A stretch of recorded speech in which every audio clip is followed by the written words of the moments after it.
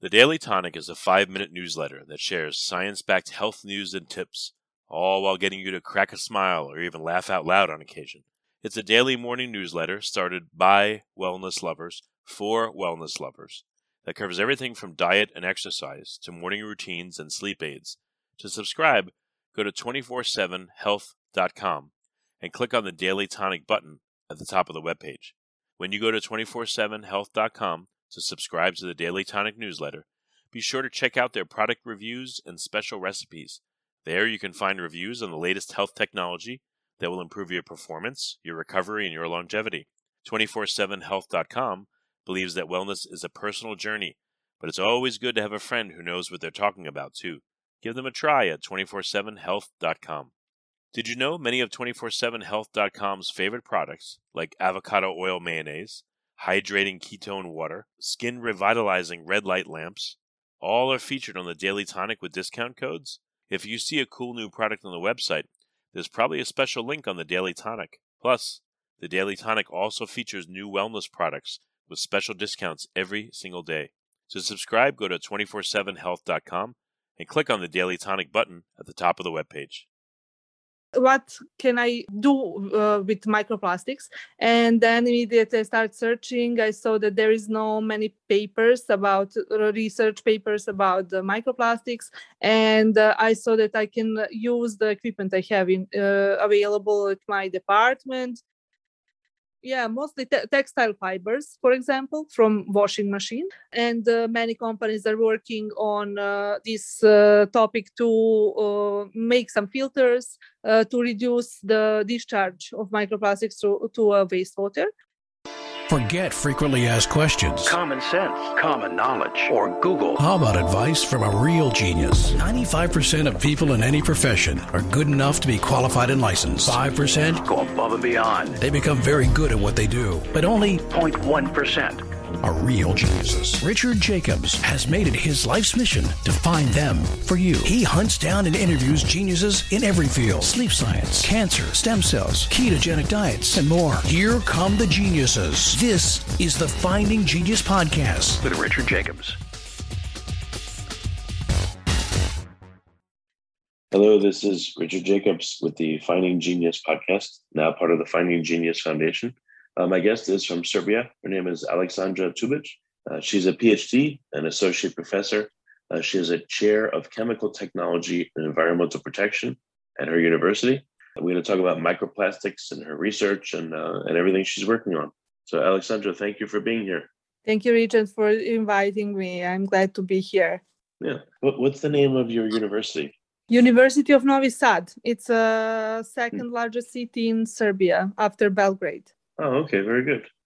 Well, tell me a bit about your background and how you got involved with microplastics. Yeah, that's a funny story. So I am chemist by my background, and 20 years ago, I started to work after my graduation, I started to work in environmental protection field. And for 10 last years, I was trying to get some interesting topic for my research after my PhD, of course, and everything. And 5 years ago, I was at some training, and people from that training said one sentence: so with this instrument, you can analyze microplastics. And I was very interested. I catch this word, and I was very interested what it is, what can I do with microplastics. And then immediately I started searching. I saw that there is no many papers about research papers about the microplastics, and I saw that I can use the equipment I have available at my department. And that is how I started to work on microplastics. And of course, I started working what I knew. So from the chemical point of view, investigating microplastics in interactions with other pollutants in water environment, because water is what I did for my PhD and in my research afterwards. And I hope to bring some new conclusions regarding this topic and some useful conclusions from my research for the worldwide population. Okay. And Do you know the history of microplastics? Like, how many years have people been researching them? And first research about microplastics are starting some 20 years ago, but very, very small number of paper was published until, let's say, 2015 or 2016, mostly about the marine environment and the effects of microplastics on the marine and organisms. And marine biologists were first to see the effects, negative effects of microplastics actually.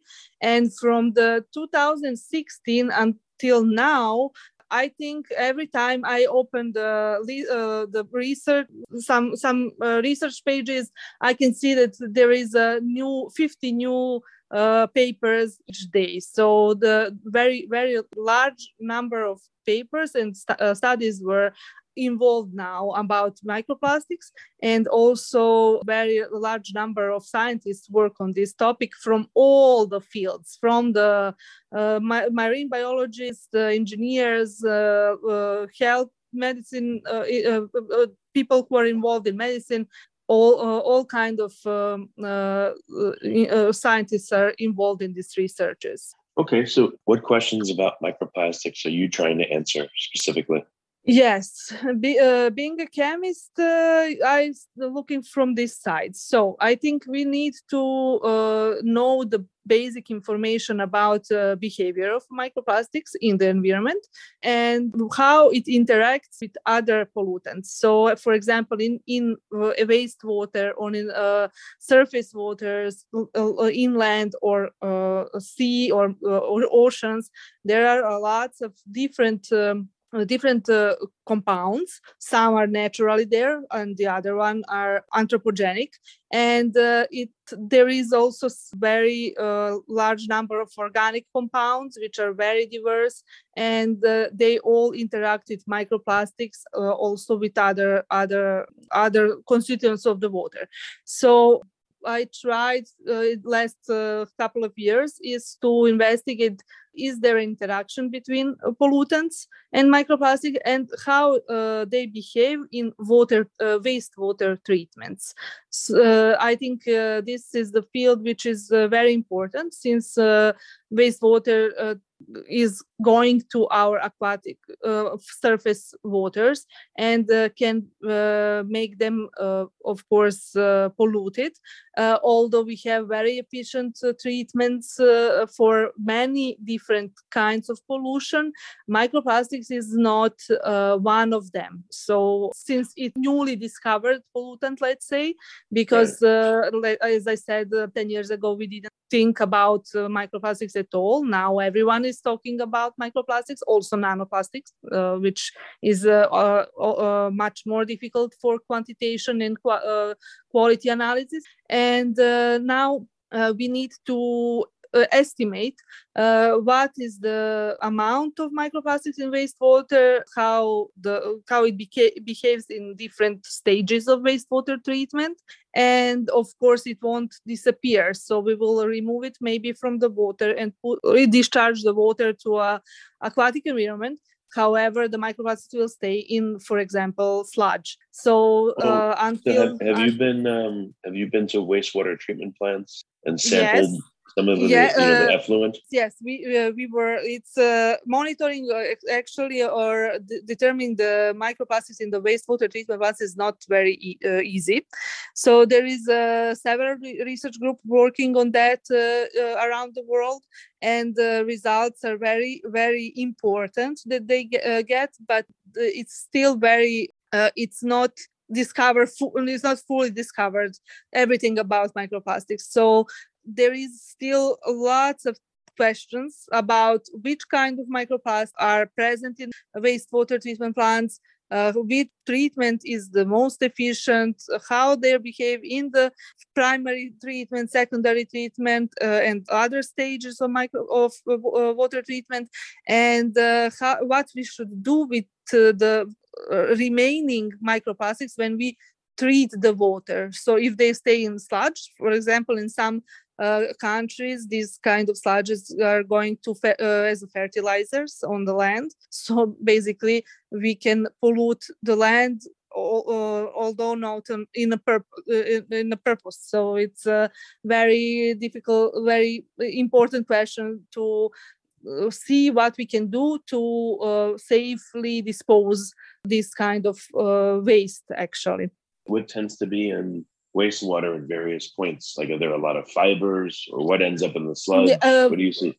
Every kind of microplastics can be there. So it's from the kind. It can be polyethylene, polypropylene, polyethylene terephthalate. So the polyester from our clothes, from the everyday, the personal care products also can be a source of the polyethylene, for example. So from everyday life, we use a lot of plastic, and unintentionally we are discharging it into the wastewater. So there is a lots of different. So there can be fibers also, some pellets, and different shapes of microplastics also, or different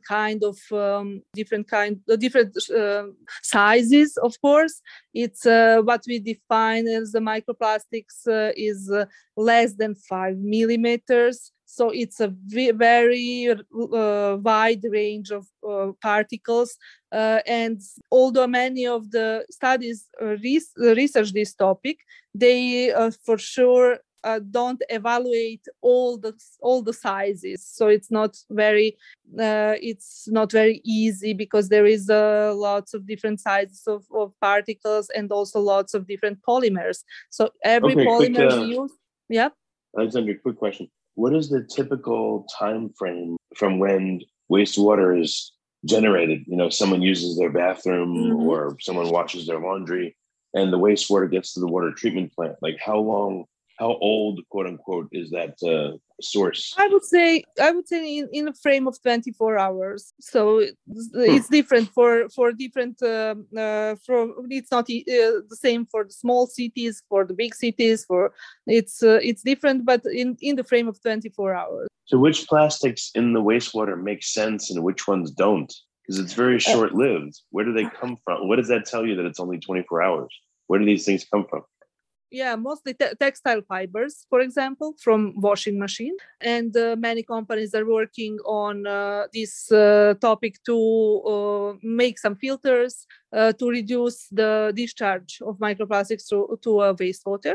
Also, personal care products. So we use it all, and everything which has these scrubs, for example, it was polyethylene mostly. I appreciate that many companies now actually removed polyethylene from their products, and they are searching some other ways to make this scrub effect in personal care products. Also, you have tire wear particles everywhere because of they're on the roads, and when the rain is, then the particles goes to the wastewater. That is, I would say, the most significant sources in the wastewater treatment. And of course, there is some industrial discharge from the production of plastic materials, plastic products, if they are attached to the municipal wastewater and so. But some of the microplastics, again, it makes sense that they would be in wastewater, but are you surprised about how some of them get in there? I mean, from tires, from places that wouldn't make sense normally that they would be in wastewater, or does it all make sense that all these plastics should be in there? These are all usual activities from human activities, and perfectly makes sense that they are there. So we need to remove them in the place of wastewater treatment. Every other pollutant, for example, pharmaceuticals or some hormones which are in everyday use, or some detergents and some other products for cleaning. So yeah, it's I would say it's from usual everyday use of plastic things. So have you been to a waste treatment plant and at each stage sampled the effluent and looked at which microplastics are there and which ones are not, like before flocculation, after flocculation, before settling tanks, after, has anyone done that with step by step and looked at the differences? Yes, there is data and literature, and I can say that fortunately primary treatment and especially secondary treatment is found to be very very good in removing microplastics, although it's not the primary design for this. And however, we have to the reports are that secondary treatment is, for example, efficient over 90% to remove microplastics from wastewater, and which is very, very good. However, the studies are still limited regarding the shape and the size of microplastic which is removed, because as I said, each study covers some range of sizes of microplastics and also some shapes, because it's not it would be too wide for one study to represent all the types of polymers and all the sizes. So yes, the secondary treatment is very efficient for some different kind of polymers, and also usually they follow polyethylene and polyethylene terephthalate and polyester. And also it is recommended by these researchers that some additional treatments should be included to remove the remaining plastic, because when I said over 90% removal, it's very good removal rate. However, the amount of plastic is very significant, very, very large, and this 10% which will go to the aquatic environment is still large amount, because it goes every day. So we should do everything which is from our side to reduce that. Before we get started, I have a quick favor. I've been self-funding the Finding Genius podcast for 5 years now. I've done over 3,000 episodes. And as you can see on YouTube, we're up over 1 million views on the channel, which is fantastic. The next thing I really want to push on is to get up to 10,000 subscribers, because once we do, we'll be able to put a donate button, and we'll be able to solicit donations to help keep the podcast running, and to also get the Finding Genius Foundation moving along. We have a big project studying anxiety, depression, and PTSD, and working on a product to help people overcome these problems, because I've seen them explode recently after the last 2 years of the whole virus situation. So if you would, please subscribe to the podcast. That would help us tremendously. Give us a thumbs up. And check in the description for Buy Me a Coffee. It's about $5. If you could buy me a coffee, I'd really appreciate it. It would help keep the channel going, and I love coffee. Thank you. How are concentrations of microplastics expressed? Is it in parts per million, or what is the metric? It's usually particle per liter or particle per cubic meter, and it's also not maybe the best for the estimation of the amount, because usually when we do something in environmental engineering or technology, we are expressing the micrograms, milligrams per liter, and this is this is what is better indicator for the amount of compounds. So, but still there is not a standard method for sampling, for analyzing microplastics. Very strong research groups around the world, also very strong institutions are together with ISO are working on standardization of the protocols in order to be applied in routine monitoring. So for the routine monitoring in routine laboratories, usually we need to be able to analyze and sample large number of samples and for the short time, and to cover all the, for example, for microplastics, we should be able to cover most of the polymers and also different shapes. So I hope in recent coming years in coming years actually that this will be solved, because I know that many efforts are put in this question of finding a right sample. Now you can find in the literature that someone take spot samples from behind each phase of the treatment. Also, someone use the 24-hour continuous sampling, or maybe longer than some. In some studies, they sampled like 5 liters of water. In the other studies, they say they sampled 100 liters of water. So it's different. All these findings from this research are very valuable, because we don't know much about microplastics. Still, we need the standardized methods for this. For example, what are the like if I take a sample of wastewater, do I have to centrifuge it? And if I centrifuge it, won't that snarl up all the particles? Like, no, do I have to dry it out or evaporate it? What do you do? Usually, for now, until now, usually we did separation by the density, because most of the polymers are lighter than other particles, so we can extract them to the surface of our samples. So usually we digest samples with let's say hydrogen peroxide or phenton or some other reagent to remove organic matters and some other constituents of the water, so that this density separation is easier. And then we go with this density separation.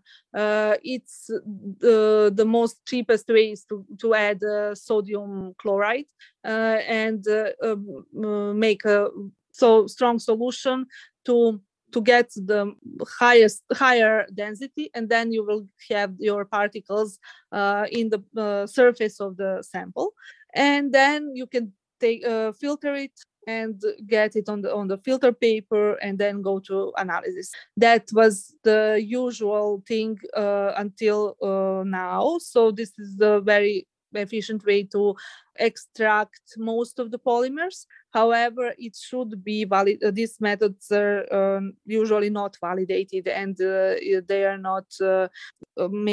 not according to standard procedures, as they go very thorough validation.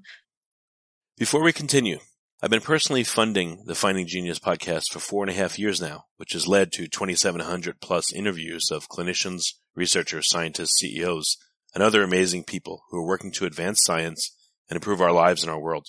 Even though this podcast gets 100,000 plus downloads a month, we need your help to reach hundreds of thousands more worldwide. Please visit findinggeniuspodcast.com and click on Support Us. We have 3 levels of membership from $10 to $49 a month, including perks such as the ability to see ahead in our interview calendar and ask questions of upcoming guests, transcripts of podcasts you're interested in, the ability to request specific topics or guests, and more. Visit findinggeniuspodcast.com and click Support Us today. Now back to the show. And I know that some research groups are now working on that, because we have a big project with more than 300 researchers all over the world. It is actually cost action, and we are communicated every day with these people, and we got very nice information that they are working hardly they're working hard to find the right protocol for sampling and then analysis of microplastic. Okay. Do microplastics tend to interact with each other in wastewater, or do they interact with the solids? When you go through flocculation, do they adhere to the floc a lot? What happens? Well, they will actually, some of the polymers will go down in the sludge. Some of the polymers will interact with bacteria, for example. There is evidence that bacteria very nicely live on the surface of microplastic, and they make their own.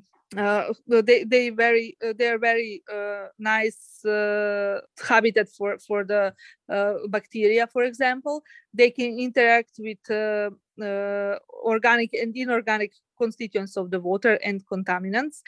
Because we found in our investigation, in our studies, that microplastics is absorbing large amount of many different kinds of pollutants, hydrophobic and also hydrophilic. So definitely, the microplastics will, in interaction with other constituents of the water, it will affect the treatment. For example, disinfection, let's say, because in disinfection stage, microplastics we will need to use higher amounts of disinfectants. For example, in the place where they use chlorine, and also microplastics can cover bacteria and can protect them from the disinfectant. So it affects the treatment efficiency.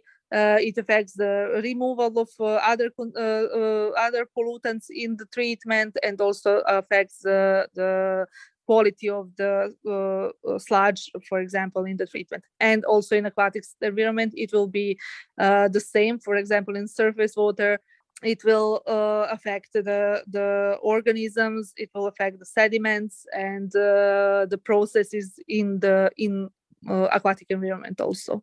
Well, do you notice that microplastics have their own microbiome, and are they are some hydrophilic? Do they actually do they solubilize in the water when they interact with the water substantially? Yes, because they're low density. Some polymers are low density, for example polyethylene. With low density, it can stay in the water and interact with other particles, and so. But until now, I can say that, for example, coagulation flocculation is very efficient for removal of various polymers. There is studies about polyester, polyethylene terephthalate. We did with polyethylene. It's harder. It's much harder to remove it, but. It's still a work in progress, so we will try to improve the coagulation flocculation. Also, there is evidence that absorption is good process for the removal of microplastics in, for example, water treatment plants, and some membrane processes. So there is, let's say, a solution. However, it has all these treatments need to be improved or adjusted to this kind of pollutants, because they are mostly made for other, of course, well-known contaminants. So what do you think is going to be known about microplastics in the next few years? Are you close to any answers in your research? It will be according to the data I see every day, because I follow each day the new literature. I can say that many things will be known. I hope that we will find a way to prevent microplastics to be in our environment, air and water and sediments, soils. Many things are done already. For example, there are some regulations to ban the microplastics for the single use. So then many companies are already going in direction to ban to exchange these plastic particles they use with some other natural particles or some polymers which are easily biodegradable.